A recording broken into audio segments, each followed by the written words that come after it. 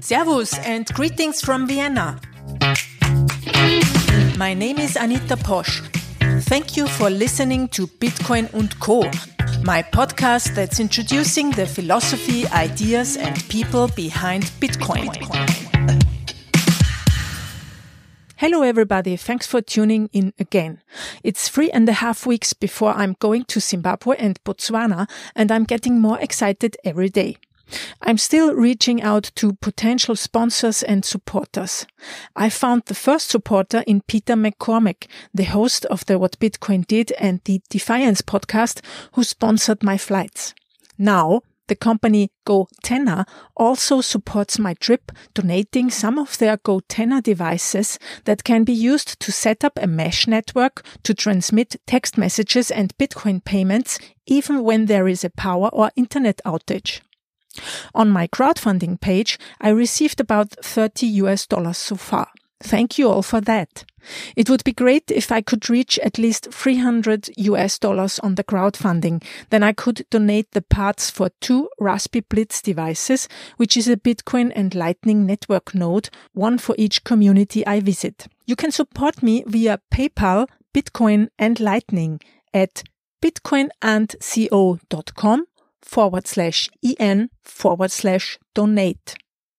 If you're representing a company and are interested in working together, please send me a message to hello@anitaposch.com with a C, the Posch with a C, and I will send you more information about the sponsorship opportunities. Thank you. My guests in this episode are Patrick Ciocorda, Josef Tetek, and Thomas Marada. We met at the Hackers Congress in Prague. They are working on a project called DEBNK, spelled DEBNK. Their goal is to build global peer banking on top of the Bitcoin settlement layer. This trustless third layer on top of Bitcoin will be able to store different assets and make stable coins obsolete. We talk about how this will be implemented, the use cases they see, and about volatility and price discovery in Bitcoin, the block subsidy, the halving, and Bitcoin in the Czech Republic.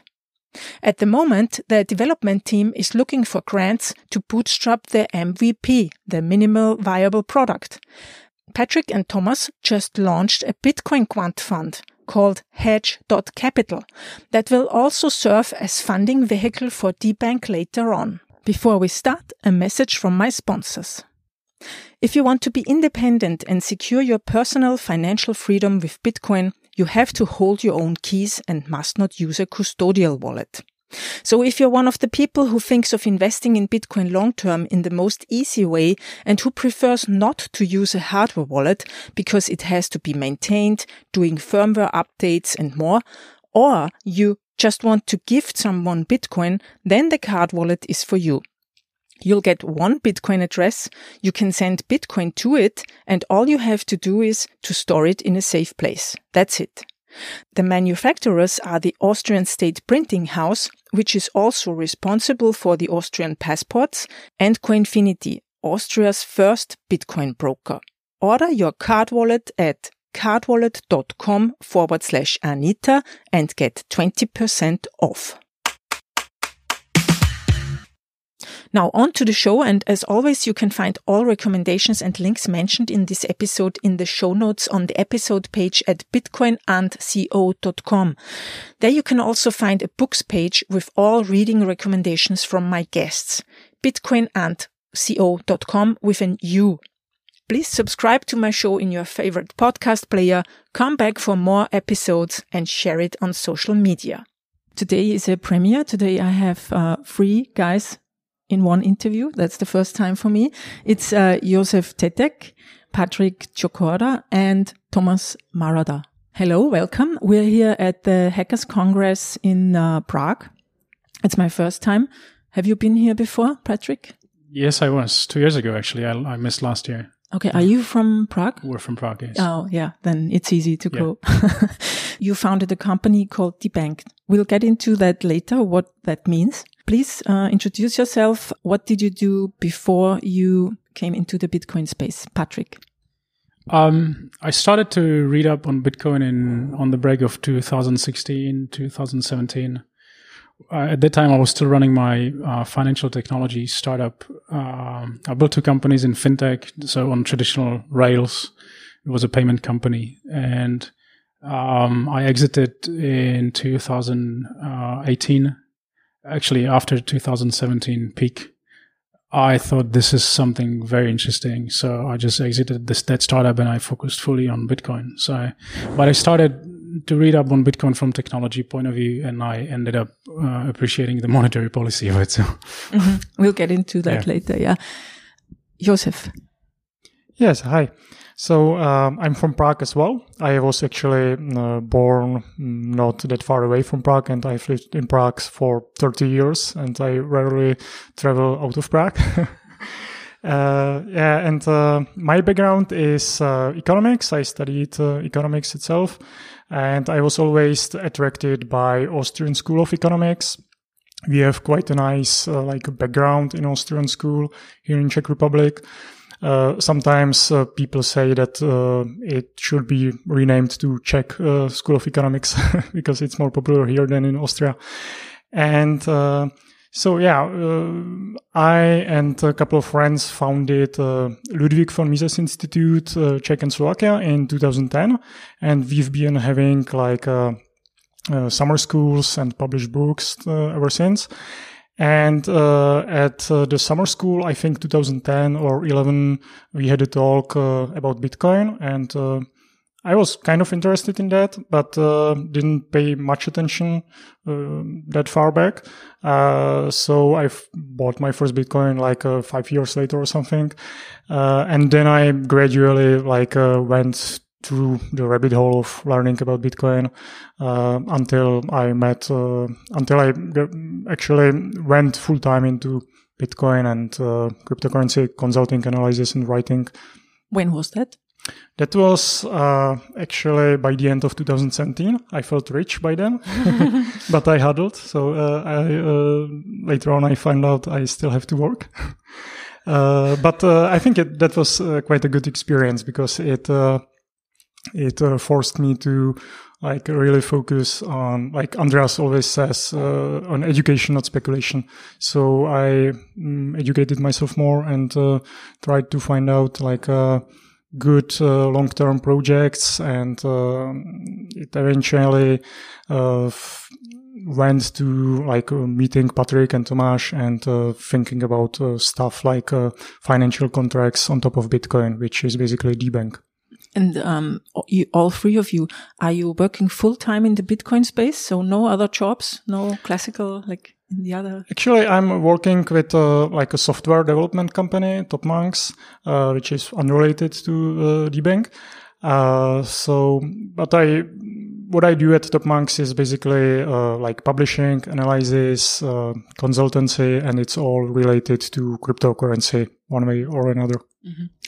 Tomáš? Hi, I'm also from Prague. I came from academic background. I did some research in credit risk modeling and derivative hedging. And last few years, I'm totally fascinated by Bitcoin, and I think it's the biggest invention in last it's also an adventure. Adventure too, in last couple 100 years. And so last about a year, I'm fully in Bitcoin. I don't have any other job. Okay. So, but you say it's such an innovative step. Why? Why do you think it is? I think it's a little bit similar like invention of writing. It is technology which will completely disrupt how we cooperate as a society. It's much better technology than we have right now, I believe, but it's just the beginning. It needs time to develop. Do you mean also in the technological standpoint, like from security side, like comparing it to the classical financial technologies? In many ways, in many layers, many ways. Education, technology, innovation on top of it. Many layers. Okay, Patrick, what fascinated you with Bitcoin or in Bitcoin? As I mentioned, I started to look at it from my fintech lenses first, so technology. So I went through the rabbit hole through that angle, but then it got me back to my studies at economics and business, and I actually now appreciate more the monetary policy aspect of it.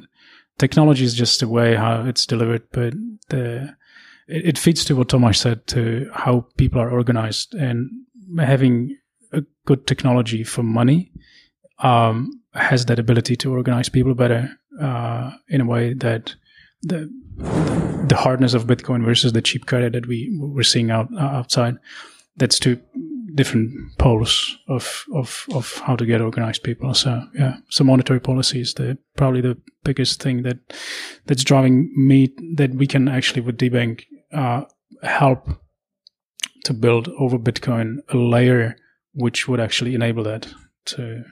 Until now, I didn't really get what DEBNK wants to do, because I mean, Bitcoin is like, don't trust, verify, hold your own keys and stuff. So what does DEBNK want to do? I'll try to explain just the basic concept. It's just, we basically want to build or initiate idea to build with community a third layer over Bitcoin that we can use the word financialization of Bitcoin, meaning using the store of value of Bitcoin and through the settlement layers like Lightning and Liquid or on-chain, have a third layer that actually enables you to build financial products out of Bitcoin with the Bitcoin as underlying. So using that, you can denominate any like synthetic asset on top of Bitcoin with Bitcoin as the underlying, and you can denominate any currency or stock or anything above Bitcoin. But what's the difference to Liquid? Because with Liquid, I can also like issue own tokens. So what's the difference to the third layer? Yeah. Here you use the Bitcoin as underlying, and on top of that, you just account for different value. On Liquid, you can issue like different stablecoins that already exist. Well, on Liquid, if you want to issue some stablecoin, you have an issuer, and you have to trust the issuer. We want to allow basically any asset, but probably the most liquid ones, on top of Bitcoin infrastructure in trustless way. So I don't have a central issuer. Yes, exactly. Okay. And how does that work with smart contracts or? No, our building stone is contract for difference. Basically, any possibility how to give up the exposure to Bitcoin, the underlying store of value, and lock it into other asset. So you can then store on Bitcoin infrastructure different assets than Bitcoin. You lock the value to dollars or euros or whatever, and your underlying Bitcoin amount of Bitcoin changes all the time, but you still have $10,000 if you lock $10,000. So instead of going into smart contract solutions like Ethereum, where you have tokens, here you can have you can lock the value to dollars using some contracts for difference, and the contract for difference has to be trustless and decentralized. If I may add something, like the original inspiration for like this way of thinking, this line of thinking, comes from I think it's Dan Robinson's Rainbow Network white paper. And Robinson in that paper points out that you can actually create like an accounting asset on top of, for example, Lightning channels. And this accounting asset exists only as a contract between two parties, let's say. So, and the two parties enter something like a CFD, something like a contract for difference, where they define like the accounting asset, the amount of the accounting asset, and actually define like who takes the long position and who takes the short position. And as the price of the accounting asset compared to, let's say, Bitcoin changes, the parties settle the difference. So that, for example, one party holds $100 worth of Bitcoin all the time. And as the Bitcoin price changes, the parties settle the difference. So that's how you can hold any kind of accounting asset on top of Bitcoin with Bitcoin properties. And there doesn't have to be any intermediary.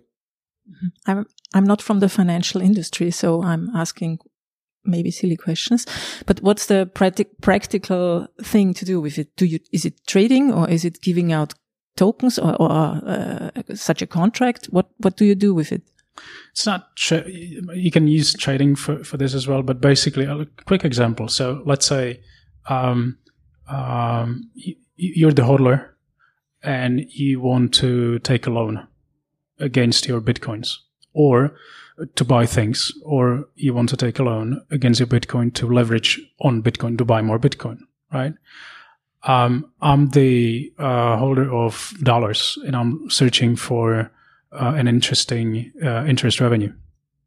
So we can use this contract for difference to enter into that contract where you go long Bitcoin, and I'm providing that dollar liquidity. So in essence, it looks like a loan. It's not a loan because it's CFD. It's a derivative, but you can achieve the same result as if you would be using a loan from BlockFi or taking a CDF from MakerDAO. So by that relationship, you can speculate, leverage long on Bitcoin. I'm providing the dollar liquidity. I'm going short Bitcoin. For an interest. So I make my interest, you go long Bitcoin. And this creates actually the contract. When you can have that relationship with Bitcoin and dollar, you can have that relationship with Bitcoin and euro. And if you put these two assets together, cancel out the Bitcoin, you can arrive into an ecosystem that can trade euro and dollar only. So you basically could create on top of Bitcoin as the underlying, like a layer, like a mirror layer of today's financial system, with Bitcoin as the underlying, but have any asset that has a external price on top of it, without the need to have stablecoins.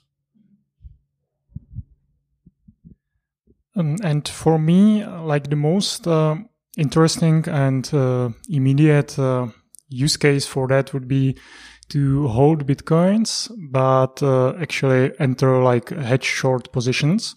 And let me illustrate with an example. If you are a business that wants to accept Bitcoin, today there are basically two ways how to do that.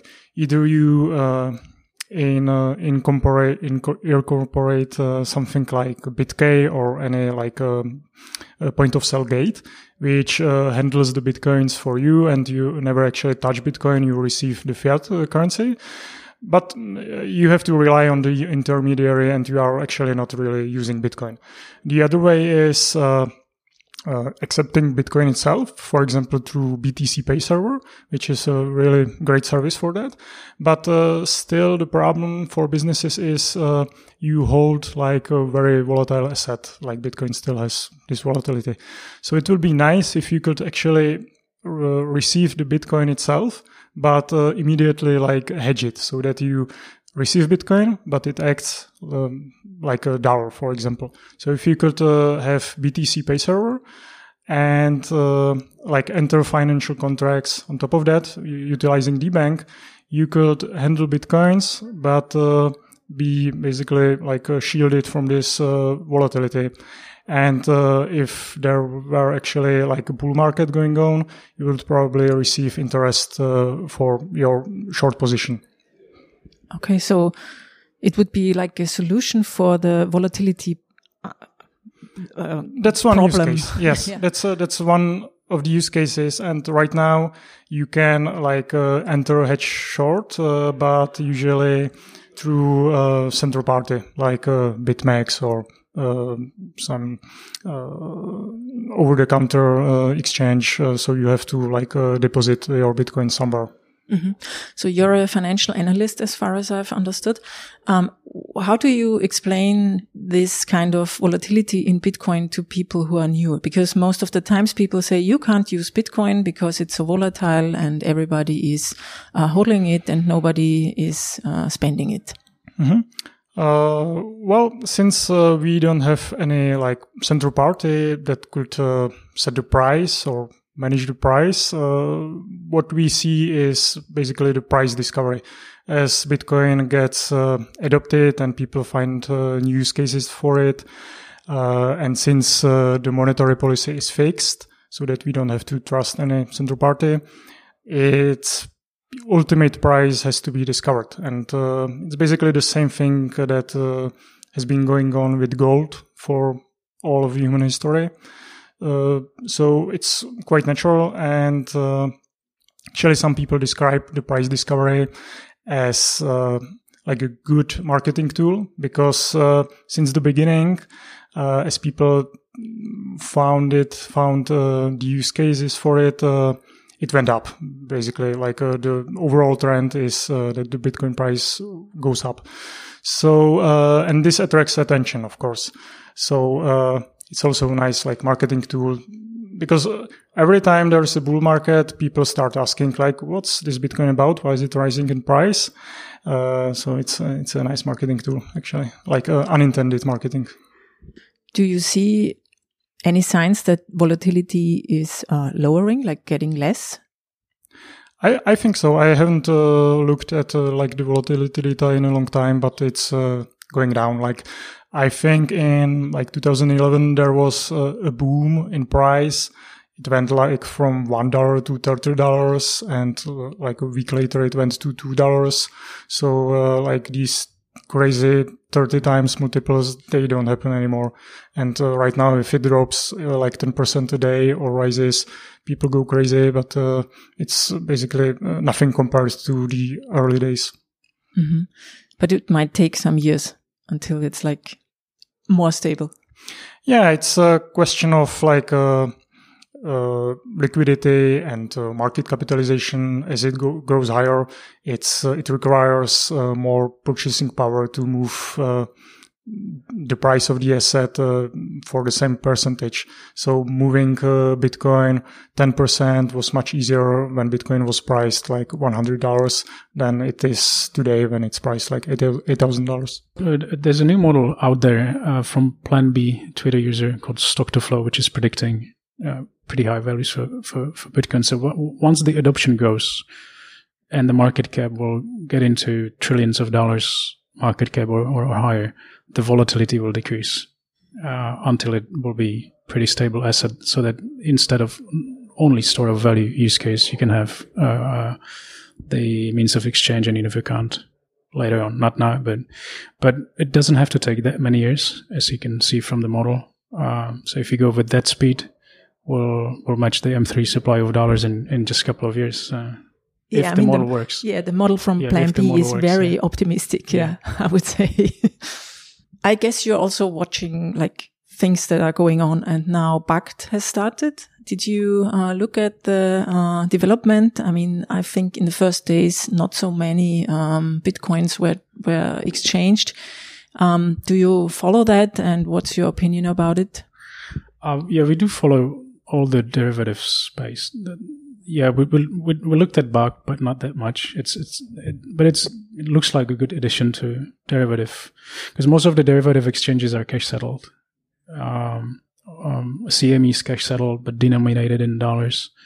All the crypto native are cash settled, but the unit of account is Bitcoin.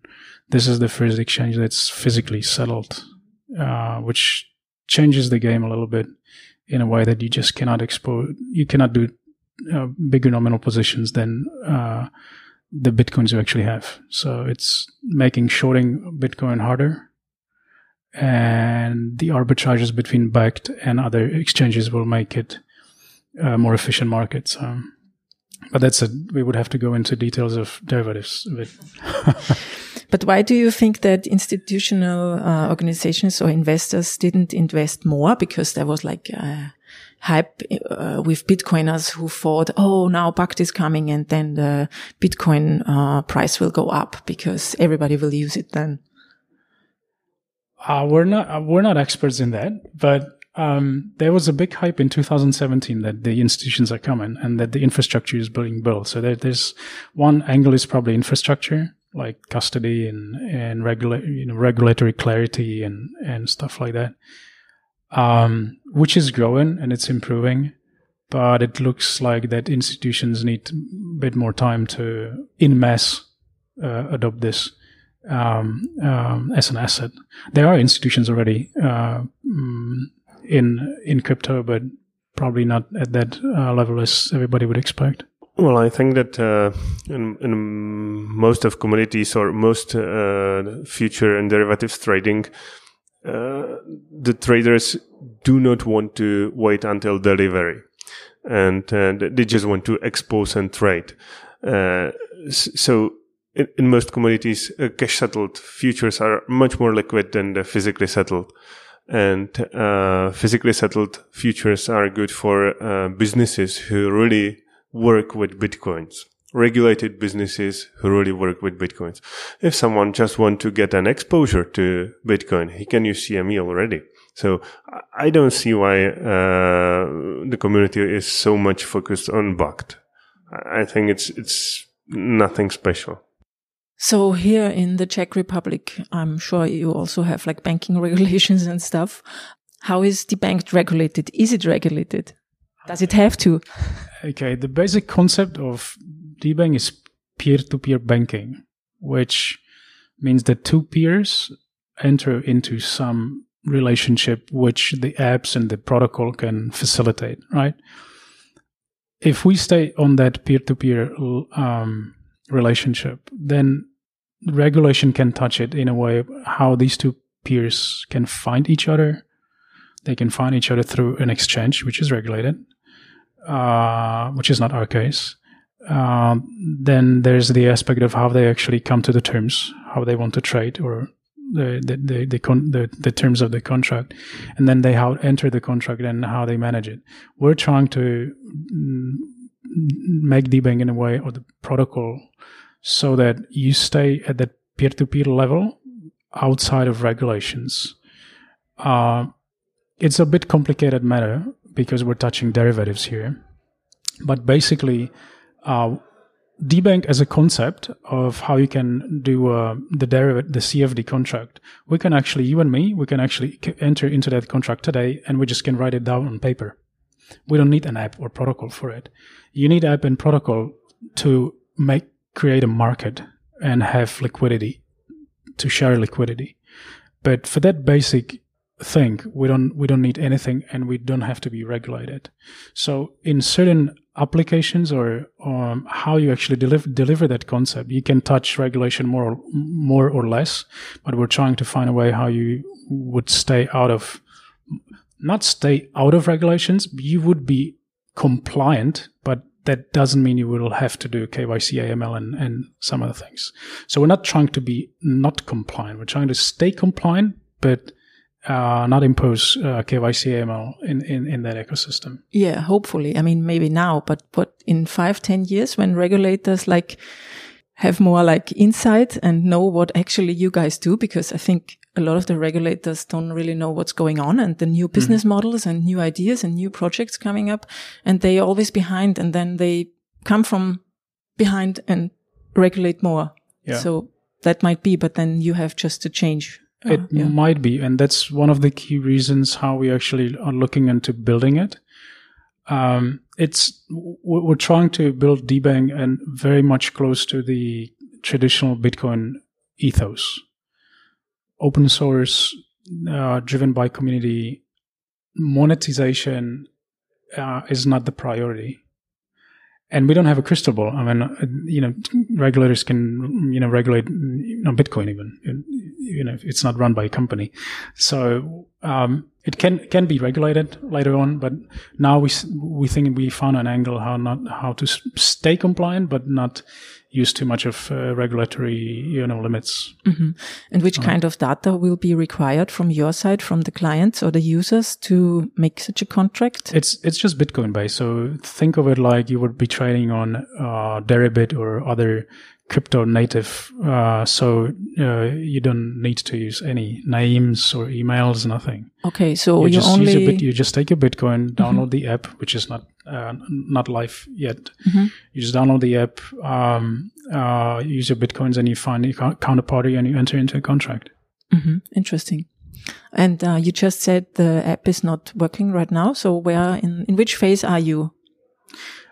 We've been working with the team for the last 12 months on the concept that you can see in the white paper, mm-hmm. which is basically the conceptual idea of the peer banking. There's no technicalities in it. Some team members already put out a way how to launch it over Lightning using distributed local contracts, and that's already published. We're thinking of now releasing how to actually implement it over on-chain, open source. We'll publish it soon, and we'll be trying to get community to help us build not the protocol, but the whole ecosystem. So another part we want to publish is the description of the whole ecosystem and the players that could play part in it, like we described, the financiers and miners, etc. And we hope that the community will pick it up and find the right spot for each to play. But what's the business model behind for you? I mean, it will be different for every company that will be part of the ecosystem. So we started with we wanted to first create the MVP, the app. And we've done a little bit of coding, but didn't do much yet. So, because we found out that we're actually creating something much bigger than just an app to go into derivative contracts. So we said, okay, we'll just publish everything what we have and have community, help us build it. And we will decide in which part of that ecosystem will be playing a role. Mm-hmm. But it sounds like as if it's a global marketplace, because if I only have to put in my Bitcoin, then it doesn't matter where I live. Uh-huh. Yeah, exactly. Okay, interesting. Yeah, I'd like to add one thing.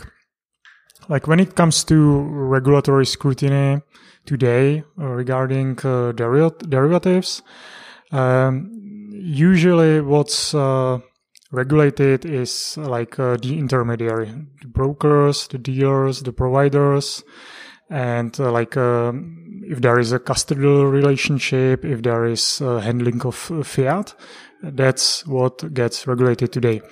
Our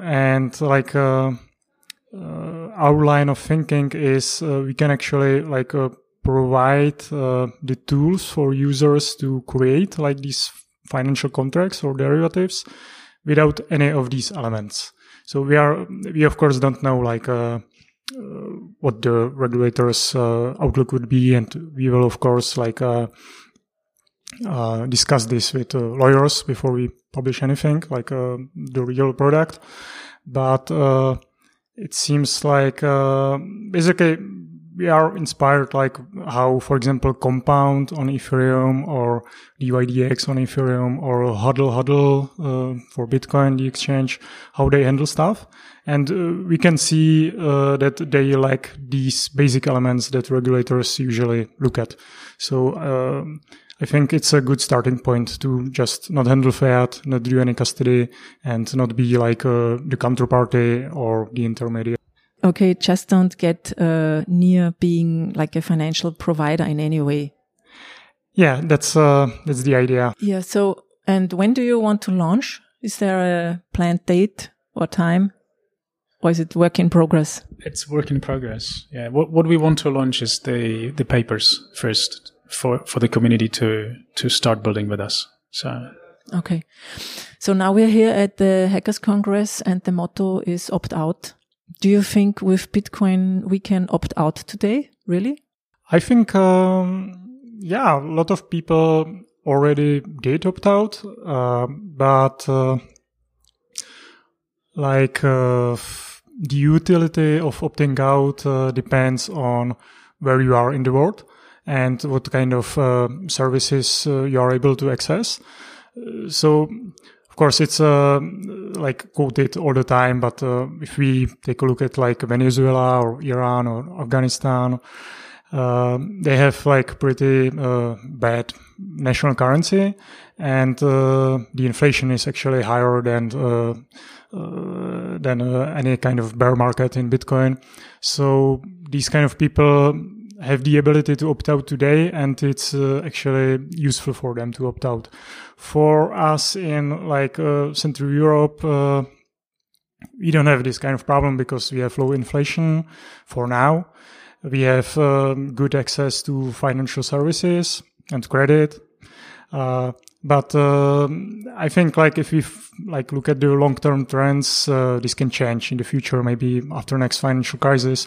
So it's good to like stay informed about these kind of technologies and learn to use them, because it may come in handy for us as well.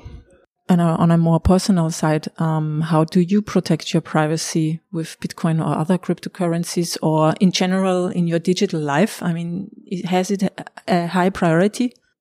Well, myself, I'm not, I wouldn't describe myself as like a crypto anarchist. I know like my friends are heavily like pro privacy.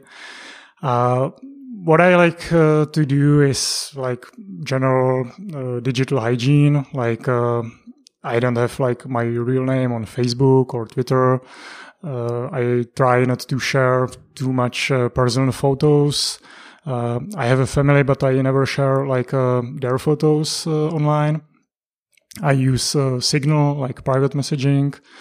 And for Bitcoin, it's always good like not to touch exchanges that do KYC, or if you do that, then to like perform like the UTXO management to be aware like which part of your Bitcoin touch the KYC and like handle it appropriately, or like mix it using Wasabi, for example. Doing it CoinJoin. Yeah, CoinJoin. Yeah. Yeah. Okay. So, Josef, you're talking tomorrow, I think. Yes. Yeah? What are you going to talk about? So my topic is it's called Bitcoin's security budget is adequate for now, and it's a look at like the settlement assurances of Bitcoin and why we actually trust that our transactions are immutable and irreversible. And I try to derive something like a metric for finding out if what we pay to miners is adequate to secure like what gets transacted. I'm heavily like inspired by works by Dan Held and Nick Carter and Hasu, and using only the on-chain data, I think I arrive at like a good metric to find out whether what we pay miners is adequate. And this is heavily like relevant when it comes to Bitcoin halvings, because the subsidy is going away, like what the miners get from new Bitcoins. And we have to replace that by fees. And like in 10 years, 97% of all Bitcoin will be mined. And fees will heavily need to take over, or the Bitcoin price needs to be much higher. And I think like the relation between what miners get and what's transacted on chain, there's a good correlation. It's not random, because if we need to transact like billions of dollars on chain and miners would receive like a couple of $1,000s, that wouldn't be safe. And actually I think like 1% of the daily transfers is about the adequate security budget. And I'll explain that in the talk. Why is that? Mm-hmm. So you think that after the halving in May 2020, miners will still get enough money?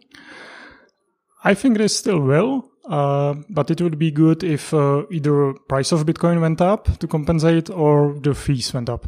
And like the problems with fees today is they only make up like 2% of the security budget. Like 98% of what miners earn is just the block subsidy. So and this over the years will start to be a problem if it doesn't change, because we need the fees to take over. And for the past halvings, it was compensated by the rising price, so that miners actually earn like $20 million daily today, and it's the highest in history. But it's caused just by the subsidy and the high like Bitcoin price. Mm-hmm.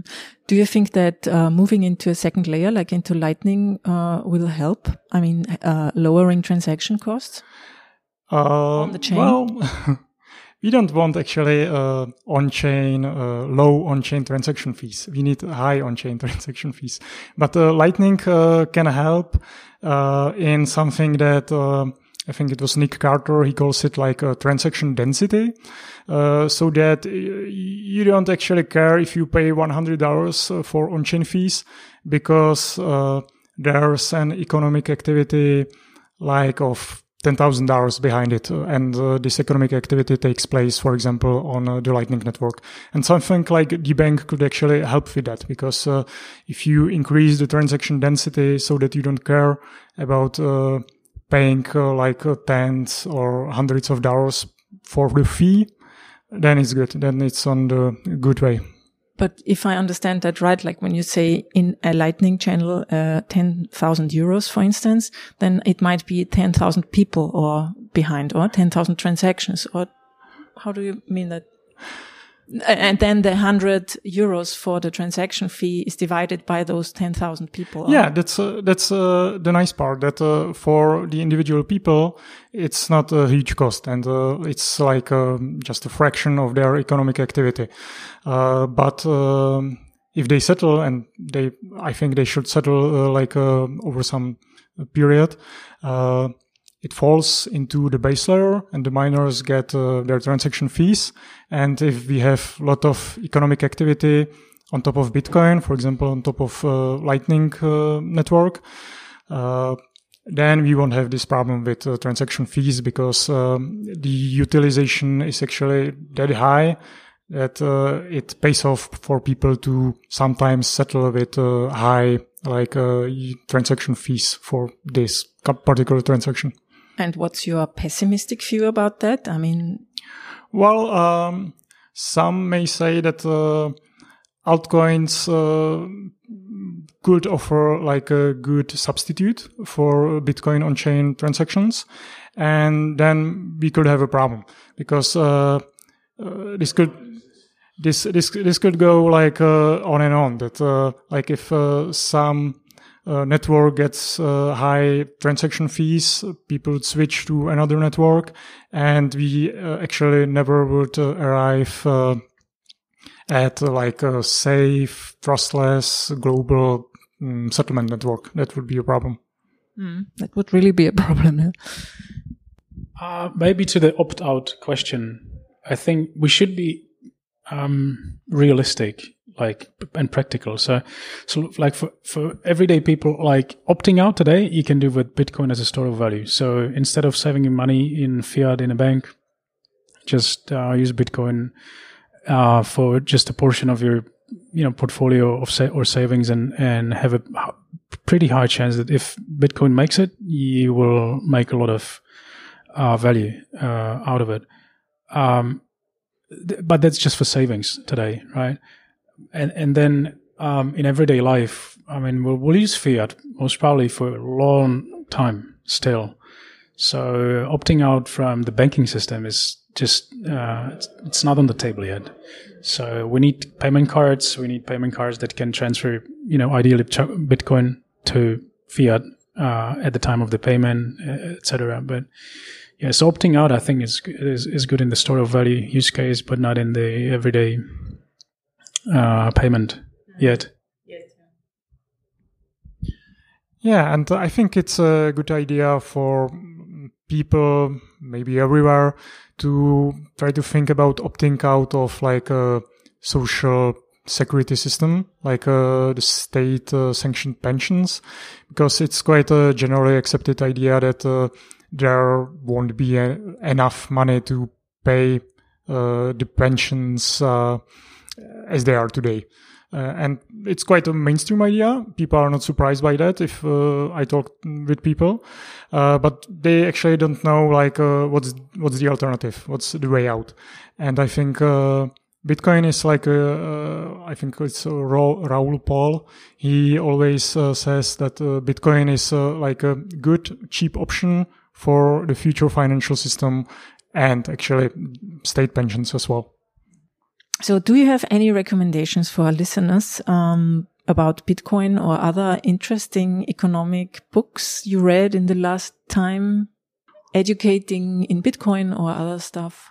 Well, I just recently read a book from Paul Rosenberg. He's going to be at the Hackers Congress as well.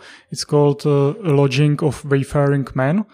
And it was I was strongly impressed by that, because he actually writes about like opting out and creating a system of private commerce and like private security system, social security system that's completely based on like voluntary interactions and no coercion.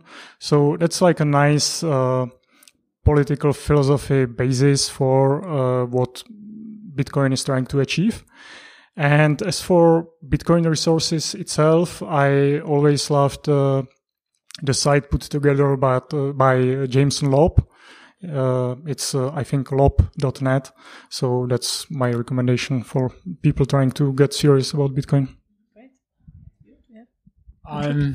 Buy Bitcoin and start asking questions. That's what worked for me. I mean, for me, the biggest thing was just buying it and starting asking questions, and it got me from technology to monetary policy back again. So I felt like back in school. But I've got one book it's called Inventing Bitcoin. I'm just actually reading it. It's from Jan Pritzker. And it's just like, if you want to understand Bitcoin from the ground up, he says the best thing is to try to build it yourself, sort of like on paper. And he takes you, it's in very simple terms, a book that actually takes you of, if you were about to build Bitcoin, what do you have to do? And by building it, you learn it. So it's really interesting book. It's not for techies. It's for just normal people, how to actually build it. Okay, thanks. I will put that in the show notes for everybody to find. Last question. How is Bitcoin doing in the Czech Republic? I mean, are people interested, or is it more like a negative interest, like, don't care? I think it's doing pretty well, because like we have a strong underlying network of companies and institutions in Czech Republic. We have Satoshi Labs. They are the authors of Slushpool and Trezor and CoinMap.